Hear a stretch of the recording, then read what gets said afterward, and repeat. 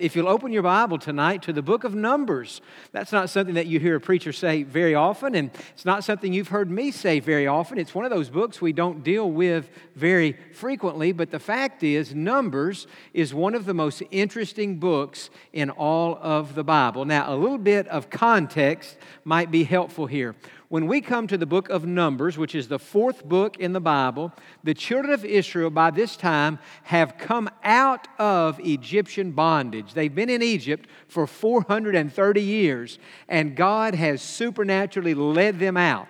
And by the time we come to the beginning of the book of Numbers, they have been journeying for about 1 year, and they are on their way to the Promised Land, but it's taking a lot longer than it should have taken. In fact, it took the children of Israel from the time they left Egypt until they got into the Promised Land, it took them 40 years to get there. Now, I know we're in Numbers tonight, but just turn briefly to the very next book, the book of Deuteronomy, and I want to show you one verse. We didn't stay in Numbers very long, did we? Just for about 30 seconds. But in Deuteronomy chapter 1, look in verse number 2.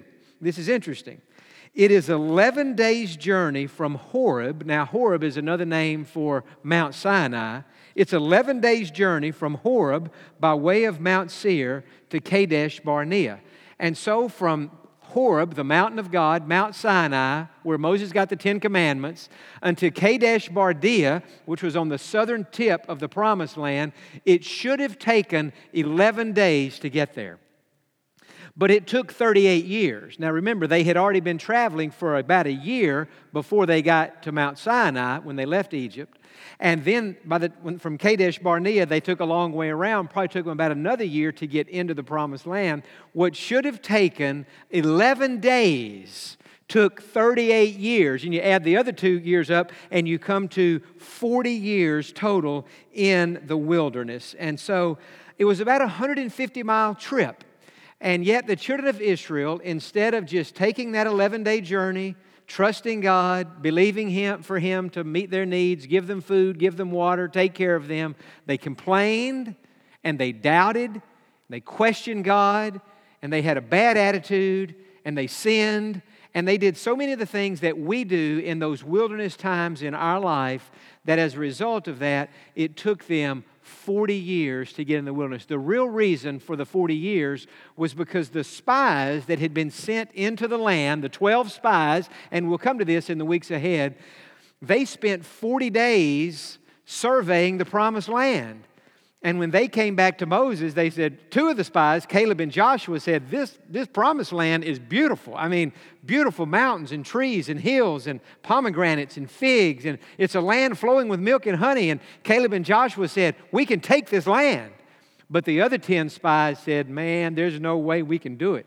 Those people who live in that land are like giants, and we're like grasshoppers in their sight, and there's no way we can occupy that land. And the people believed the majority report instead of the minority report.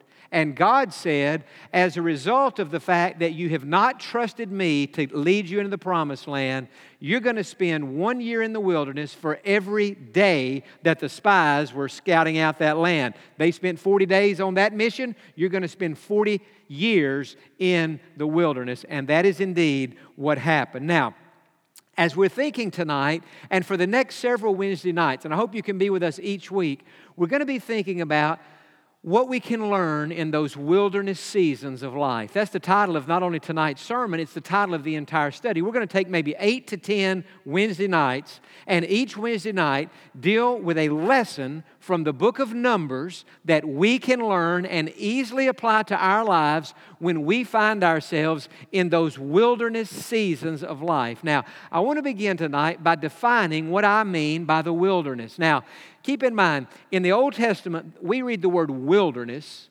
It could also be translated desert. And that's really what it was. When we think of a wilderness, we think of trees and streams and greenery, and it's lush. Well, the Hebrew word can be translated wilderness or desert. It was actually dry and hot and arid. But we'll just go with the word that the translators use, the wilderness. We all know what wilderness experiences are in our life. But here's a little definition I've come up with, not profound, but maybe as you think about your life and you think about where you are in your life right now, maybe this definition will help. The wilderness represents those places we pass through in life that we would rather have avoided. Now, how many of you have ever passed through something in your life you wish you could have avoided? Say amen. And some of you may be passing through something like that tonight. Maybe an illness, maybe a family problem, maybe a financial challenge, maybe a situation at work.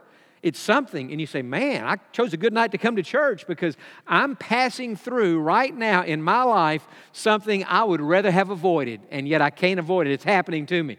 Well, let's keep reading. While the wilderness can be a difficult, lonely, and painful place, it is a place we must pass through in order to get to the promised land. Now, let's keep our metaphors before us from this whole idea of Egypt, the wilderness, and the promised land. Egypt, biblically speaking, represents our lives before we met Christ. Remember, the Jewish people were in Egypt, and Pharaoh was mistreating them. That Pharaoh was an Old Testament picture of Satan. And just like Satan keeps us in bondage, Pharaoh kept them in bondage. And then in Exodus chapter 12, God had told Moses to have all the people to offer up a Passover lamb, make a sacrifice, shed the blood, and then eat the lamb, and then put the blood around the door. And when the death angel passed over, God said, God was the death angel. God said, when I see the blood, I will pass over. And so the children of Israel had the blood on the doorpost, and so their lives were saved, and the next day they went out, or really later on, probably that day, they went out of Egypt. So Egypt is our life before Christ. The promised land, many people have the idea that the promised land represents heaven. When we get to heaven, that's the promised land. There's a sense in which that's true, but from a purely biblical perspective, to keep with the imagery, the promised land doesn't represent heaven. The promised land represents the victorious, abundant Christian life that God has for us right here on this earth. The promised land is that place of peace and freedom and joy and happiness and abundance and all of our needs being met and oneness with God. The way that I know the promised land doesn't represent heaven, because after the children got into the promised land, as they were moving into the promised land, one of the things they had to do, they had to fight some battles. When we get to heaven, we're not going to be fighting any battles. God's already fought the battles. In the promised land, people got sick and died. People aren't going to get sick and die in heaven. And so the promised land represents the victorious Christian life on earth. But in between these two things, Egypt and the promised land, there's a wilderness. And in order for us to experience all that God has for us in our lives, there are times when He leads us through the wilderness. And things are dry, and things are hard, and things are lonely, and we have questions, and sometimes we complain, and God, where are you? And God, why are you allowing this? And God, how long is this going to last? And if we stay in that vein of questions, the wilderness experience tends to last longer than it would had we just trusted God and moved forward by faith. And so we're thinking tonight about the wilderness. Now, the lesson for tonight, and I'm only going to do one lesson a week. And some of these sermons, my dad may do some of these, but whichever one of us, we're going to just do one lesson a week. And tonight, here is the lesson. Here's the lesson for us tonight. It's in your program, but I want to put it on the screen. The wilderness is a place of great blessing. Now, when we think about those difficult times in life, we don't think of them as being a time of blessing or a place of blessing. We think of them being a place of burden and hardship and something to be avoided at all costs. But the fact is, the wilderness, maybe I should have worded that differently, and maybe I should have said the wilderness can be a place of great blessing, or it should be a place of great blessing. It's not necessarily always a place of blessing. That depends on how we respond. Now, you may be wondering, John, why is the book of Numbers called by that name? What is the deal on that? Well, the reason is because in the Greek Old Testament, the Septuagint, they used the word arithmoi, from which we get our word arithmetic. And that was the title of Numbers in the Greek Septuagint. And so they brought it into English and they just made it the word Numbers. But the question is, why is it called Numbers? Well, I want to show you this. It's called Numbers because in this book there are two different numberings or census of the Jewish people. We have one in chapter 1 and that took place at Mount Sinai, and one in chapter 26. Look at Numbers chapter 1. I want to show you something that to me is very interesting. Find verse number 45. Now, the entire first chapter of Numbers is a numbering. It is a census. It is a list of how many male Jews, 20 years of age and up, who will be able to fight in battle. We would call this the Jewish army. And so in verse number 45, it said, all who were numbered of the children of Israel by their fathers' houses from 20 years old and above, all who were able to go to war in Israel, all who were numbered, now here's the number, were 603,550. Again, 600,000, it's a big number, 603,550. Now, go to chapter number 26, towards the end of the book. This is the second census that was taken. And by this time, the children of Israel are getting closer to the promised land. They're still not there yet, but they're getting closer. And many, many years and decades have passed by. And look in verse number 51. These are those who were numbered of the children of Israel, 601,730. And so the first numbering was 603,550. The second number, 601,730. If you do the math on that, there were 1,820 less Jewish men of this age at the second numbering than there were at the first numbering. And so think about this. They've been in the wilderness, let's just say it, 40 years. But during those 40 years, instead of growing and getting larger and stronger, what has happened? They've actually gotten a little bit weaker and smaller. The army has shrunk by 1,820 people. And it says to me, you say, John, that's interesting, but who really cares the size of the Jewish army? Well, think about this point. When we complain and when we question God, we don't grow. And that's the problem that the Jewish army had during these years. They didn't grow. In fact, it was worse than not growing. You're in chapter 26. Look down to verse number 63. These are those who were numbered by Moses and Eleazar the priest, who numbered the children of Israel in the plains of Moab by the Jordan across from Jericho. So this is the second numbering. They're getting close to going into the promised land. But among those, there was not a man of those who were numbered by Moses and Aaron the priest when they numbered the children of Israel in the wilderness of Sinai. For the Lord had said to them, they shall surely die in the wilderness. See, that's why I should have said earlier, the wilderness can be a place of great blessing. The wilderness should be a place of great blessing, but it's not always the case. It depends on our response. Verse 65, so there was not left a man of them except Caleb and Joshua. And so with the exception of Caleb and Joshua, all the men who had been numbered at Mount Sinai in chapter number 1, in the first numbering, in the first census, they've all died. Why did they die? Because they didn't trust God, because they complained, because they grumbled, because they questioned God, and God got fed up with it, and so they died in the wilderness. But there were two who were numbered back then, Caleb and Joshua, and they took a different attitude. They said, we're well able to possess the land. God can do what He promised. He promised us this land. Those people who live there are bigger than us, but God's bigger than them, and we believe that God can lead us where He wants us to be. And God said, you two are going into the promised land, but all the others are going to die in the wilderness. And it says to me that while the wilderness can and should be a place of great blessing, it can also be a place of our demise, of our destruction, and even of our death. And so as you think tonight about your own life, and you think about what you might be facing, and you say, you know, John, there is a sense in which my family and I, or I as a single, or whatever the case, I'm going through a wilderness season right now. And I need you to say something tonight that can help me know how to navigate through these desert roads that I'm trying to navigate through. And so that's the purpose of the message tonight. Now, that said, are you still listening? Say amen. Was that interesting about the numbering? And now we know why it's called Numbers, the book of Numbers. It's also called the book of journeyings, the book of murmurings or complaining. But we call it the book of Numbers. Now, go back to chapter number 6 tonight, or go to chapter number 6, and look with me beginning in verse number 22, because this is our emphasis tonight. that the wilderness can be, for you, a place of great blessing if you respond properly and trust God and don't complain. Look in verse number 22.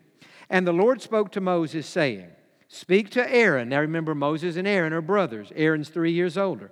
And Aaron is the priest, by the way. Moses was not a priest, but Aaron was. Speak to Aaron and his sons, so they were priests too, saying, this is the way you shall bless the children of Israel. Say to them, now we're very familiar with this blessing. The Lord bless you and keep you. The Lord make His face shine upon you and be gracious to you. The Lord lift up His countenance upon you and give you peace. That's known as the priestly blessing. And so when all the Israelites were together for a worship service or a time of prayer, they were meeting out there. Before they dismissed the group and sent everybody back to their tents, God said to Moses, tell your brother Aaron, before you dismiss the crowd, pronounce a blessing over all the people.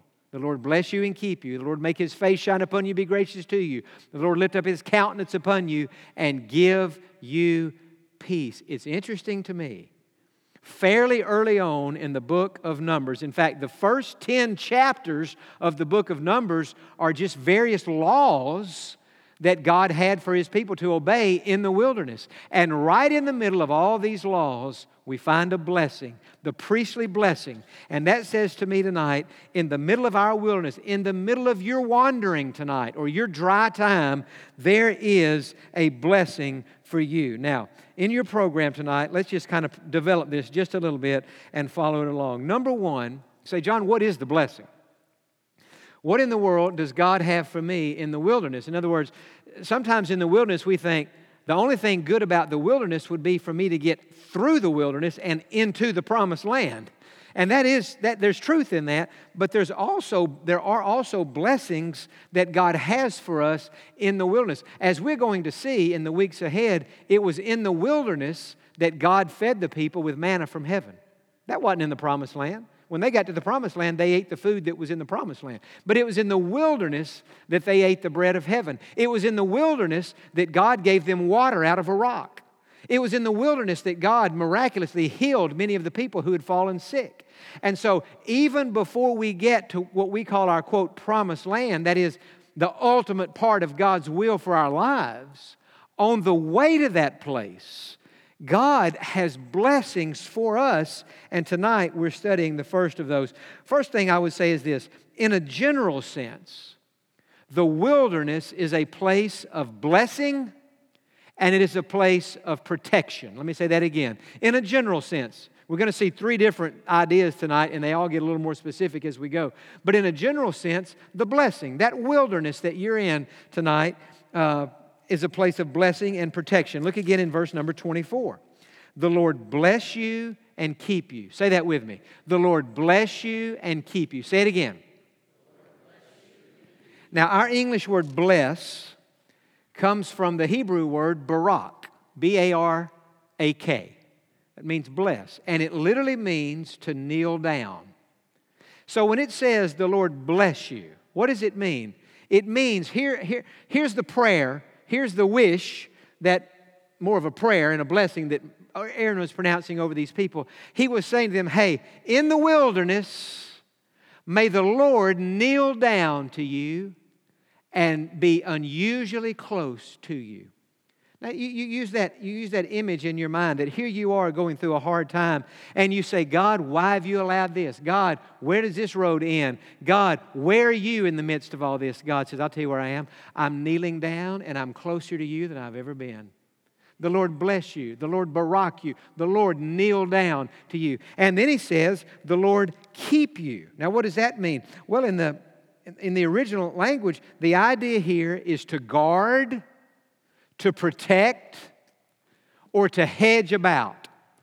And so God is saying that in those wilderness seasons of life, not only is God kneeling down to be close to you and to bless you in some special way, but He is also protecting you. He is also guarding you. God has also put a hedge around you. And so during this difficult season of your life, and how many of us here tonight, I imagine it would be all of us, 100% unanimous vote on this, can look back on wilderness seasons in our lives. difficult times in our lives. And we say, you know what? As hard as that was and painful and lonely and difficult as all that was, I will have to say in retrospect, God became unusually real to me. God seemed extra close to me. And not only that, God put some kind of a hedge around me. And I could have been one of those who died in the wilderness. I could have been destroyed out there. But God put a hedge of protection around me and guarded me and watched over me. And so in a general sense, that's what happens in the wilderness. God kneels down, He's extra close to us, and He puts a hedge of protection in the wilderness. Remember this in the wilderness. I've written this in my notes. You're not alone because God's kneeling down. He's right close to you. And you're not going to be destroyed by your circumstances unless you let those circumstances destroy you.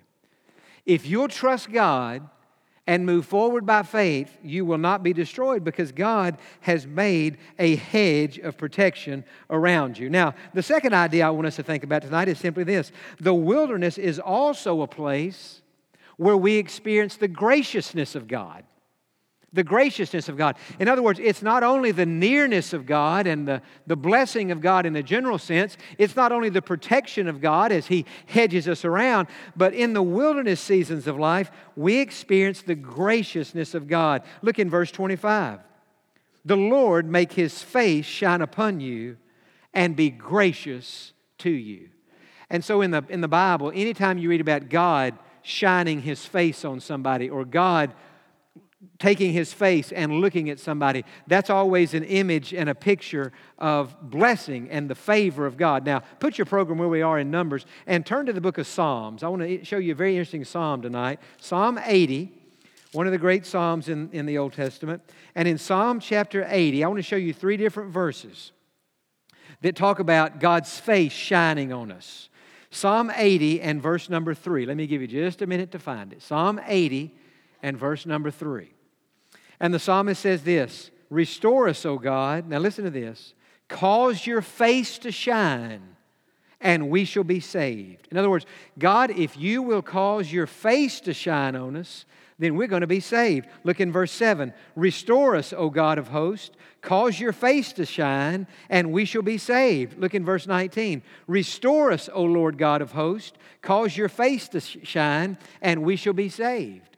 And so there's something about God shining His face on us that restores us and that rejuvenates us and that it gives us energy and life. And so 3 times the psalmist is asking God to cause His face to shine on us. Now, in the Bible, God can do 2 things with His face. He can cause His face to shine on us, or He can hide His face from us.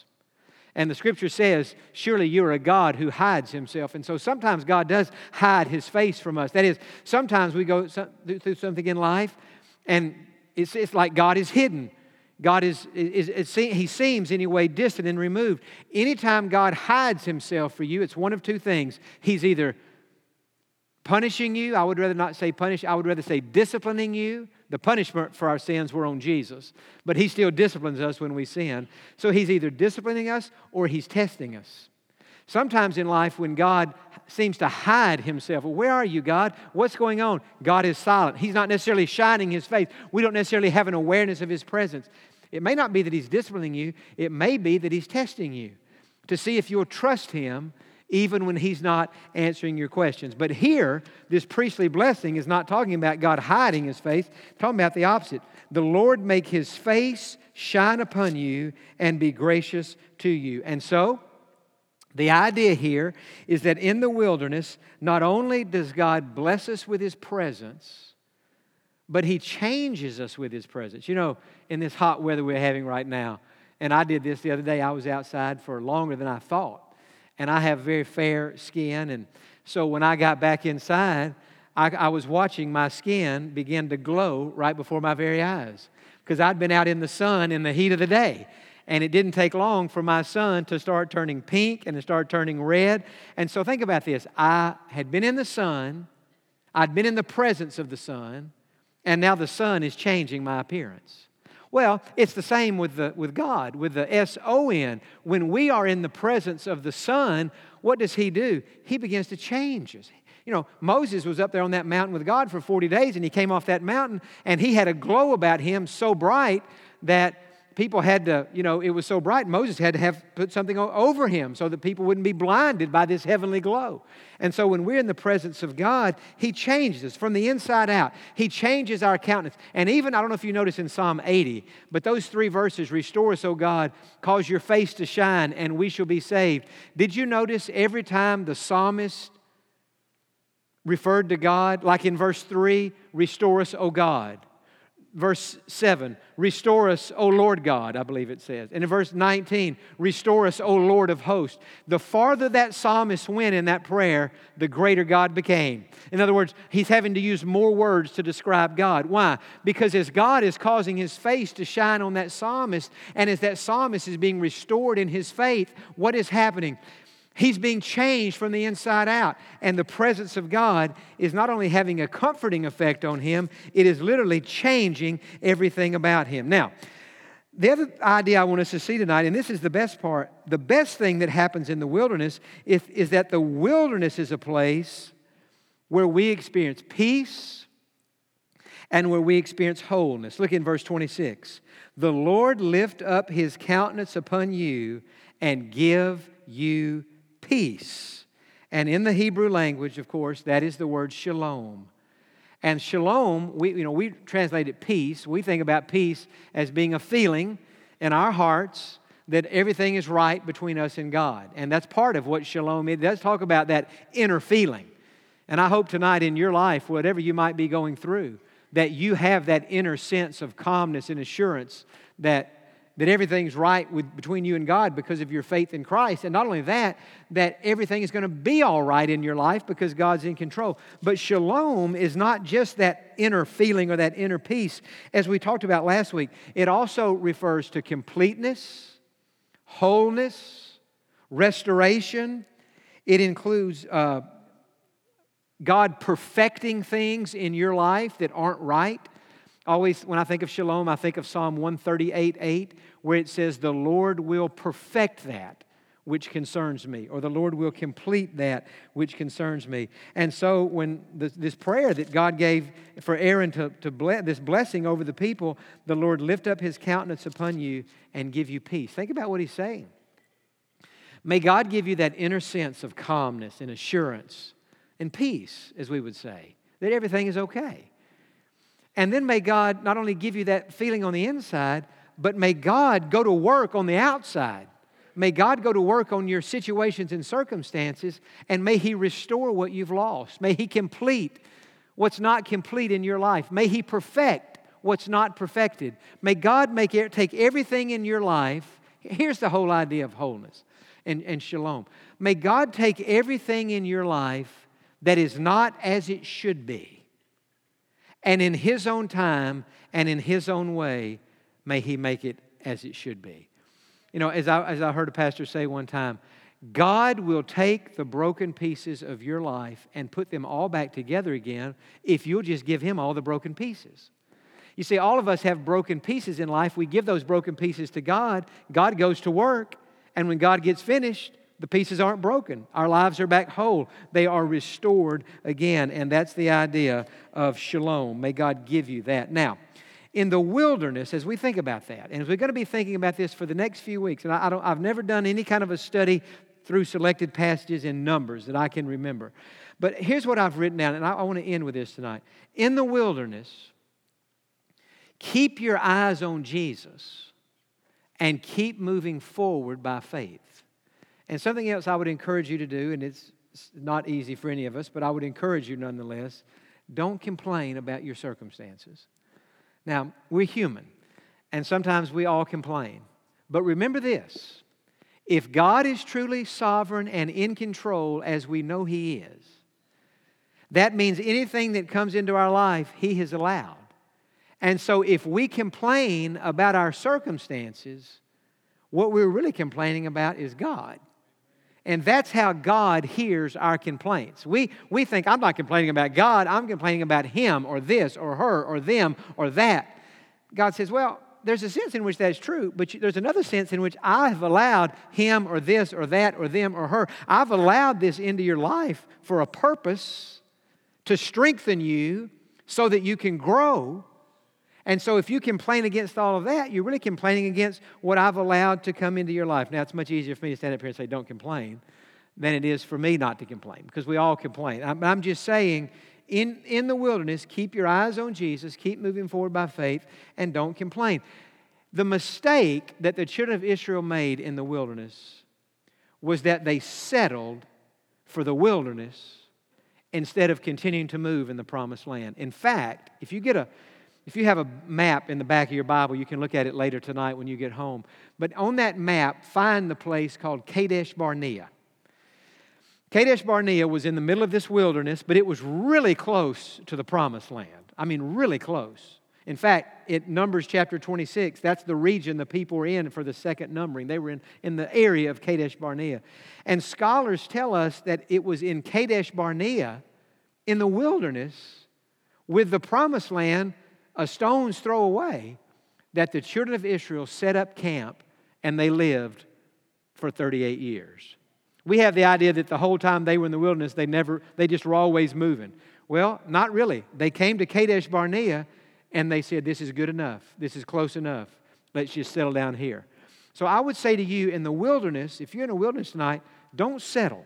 For example, if you tonight are in a what I would call a mental wilderness, you're in a place where you say, John, my mind is not at peace. My mind is not at rest. My thoughts are, this is what is behind all anxiety is thoughts that have not been brought under the control of ourselves and of God. It's just rambling, racing, fast thoughts. And it causes us to be nervous and anxious. Well, so if you say, man, my mind's like that. Or maybe what's causing your wilderness is fear. Or maybe what's causing your wilderness is doubt. You just don't have any real peace with God. What I'm saying to you tonight is, don't settle for that. If there's anything in your mind, in your heart, fear, doubt, anxiety, listen, you know that doesn't belong in your life. And so you got to have an attitude that says, you know what? This fear, this doubt, this anxiety, it may not be gone by tomorrow morning. It may not be gone by next week. But I'm leaving this service tonight with a fresh commitment that I'm not going to settle and live the rest of my life with fear, doubt, and anxiety. I'm going to keep looking to Jesus. I'm going to keep moving forward. And I'm going to believe that there's coming a day out there somewhere for me where those clouds are lifted off of me and I'm over here in my promised land. Peace, joy, provision, abundance, happiness, contentment, the good life, the abundant life that God has for you. What I'm saying is, don't settle for anything less than God's best for your life. Now, we think about the children of Israel all these years in the wilderness. And what did they do? They looked around at their circumstances and they complained.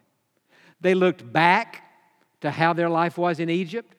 And as bad as that was, they said to Moses, you know what? At least back in Egypt we had better food to eat than we do out here in the wilderness. And it's interesting to me, sometime in life, God can deliver us from a terrible situation and time goes by and we say, well, you know, I think I'd rather be back than here. It's wrong. They looked around, they looked back, they looked within, they were miserable. But the children of Israel, think about this. This is sad. They looked in all these different directions, but they never looked up. And they never focused on God. And as a result, a wilderness experience that should have taken 11 days and strengthened them and built them up and got them excited because they were moving toward the promised land. What did it do? It weakened them as a nation. All the men died except Caleb and Joshua. The army got smaller. And it was just a horrible thing except for Joshua and Caleb. And I'm saying to you tonight, you know, it says in the New Testament that all these things in the Old Testament were written for our example so we could learn from their mistakes. I encourage you tonight in your wilderness, don't settle for anything less than God has. You keep looking up. And you keep believing that whatever it is that may be constituting your wilderness, God is able, either immediately, He's able to do it immediately, but it may be over the process of time to lift that off of you, to set you free, and to usher you in to the promised land. Amen? Father, I thank you tonight that whatever wilderness we might find ourselves in tonight, that there is a blessing for us in that wilderness. You would never lead us through one of these difficult seasons in life if you didn't have something good in mind. And God, I pray that we would learn from these Israelites in Old Testament times. And I pray that we would do like Joshua and Caleb did and not like all these others did. I pray we would trust you and keep moving towards your wonderful plan and fullness, your full plan for our life. Now, with your heads bowed and eyes closed tonight, you know, those of you in a wilderness tonight, you know what that wilderness is. But would you just say to God, would you say, God, this Bible study tonight has kind of changed my perspective. And now I believe that there is a blessing for me right here where I am.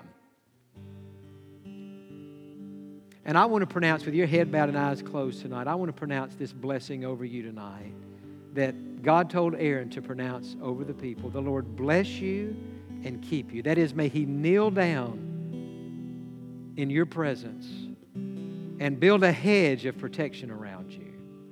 The Lord bless you and keep you. The Lord make His face to shine upon you and be gracious to you. May God, in the middle of your wilderness, not only be close to you and give you His presence, but may He do something special for you in that wilderness. The Lord bless you and keep you. The Lord make His face shine upon you and be gracious to you. The Lord lift up His countenance upon you. And my prayer is that God would give you peace, shalom, peace on the inside, wholeness in every area of your life. May God perfect and complete that which is imperfect and incomplete. And may God put all those broken pieces back together again. Is my prayer in Jesus' name. And all the people said, amen.